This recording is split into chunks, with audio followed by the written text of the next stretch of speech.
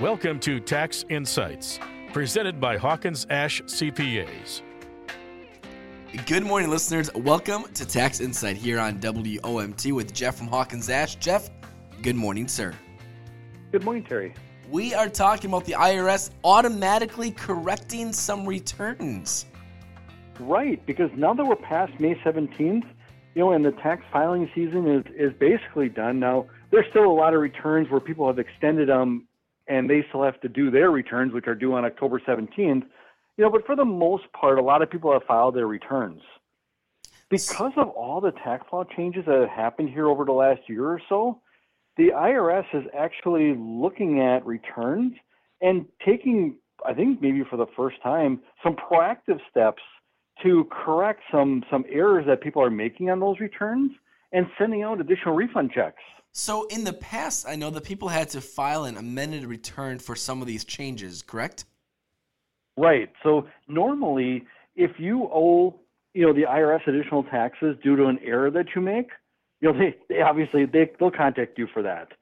But if you didn't take advantage of something that saved you money and that would normally produce a refund, the IRS normally would not contact you for that. And that's where the change is happening. And I'm guessing that this has to do with all the tax changes that has been occurring. Right. So for a while there was a lot of changes that I'm sure taxpayers, they probably couldn't keep up with. Plus, some of these changes happened after somebody actually filed their tax return. Right. I remember that we were talking about unemployment income, correct? Yes. So just to remind everybody, as long as your income was low enough, generally with an adjusted gross income of maybe $150,000 or less, then up to $10,200 of your unemployment income was not taxable. But the problem with this is that many people that, could take advantage of this, they already filed their returns by the time that this rule change happened.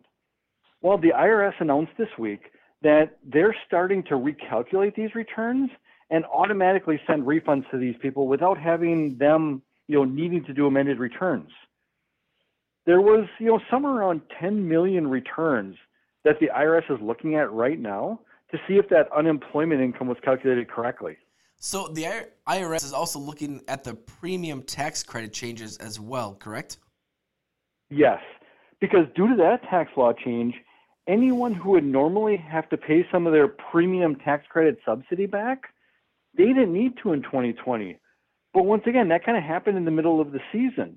So for those that filed a return and maybe paid some of their subsidy back because they earned too much income, those individuals can also expect the IRS to recalculate their return and get a refund.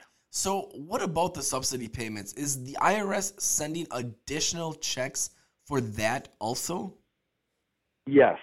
And this subsidy payment was a little confusing to people because, the economic impact payments that people received back in April of 2020 and in January of 2021, well, they were actually prepayments on the 2020 income tax return, even though they received them well before the return was filed.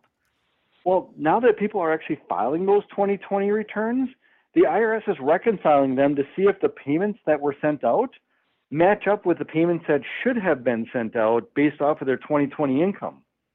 Now, for some people, their income was too high in 2019, and therefore they didn't get any stimulus checks. But they might have lower income in 2020.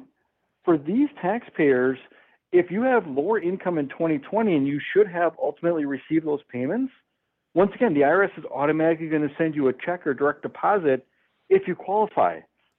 Now, some people reconciled this on their own on their 2020 return, but for those that didn't, the IRS is doing it for them. And the other good news, this is kind of one of those, which is kind of weird, it's a good news situation.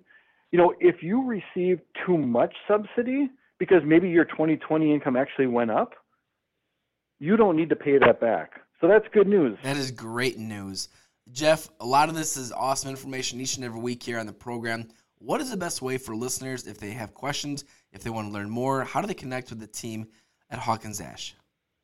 I would definitely go to our website, hawkinsashcpas.com, or we're also very active on social media like Twitter and on Facebook.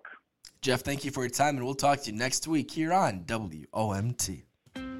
This has been Tax Insights, presented by Hawkins Ash CPAs. Learn more online at hawkinsashcpas.com.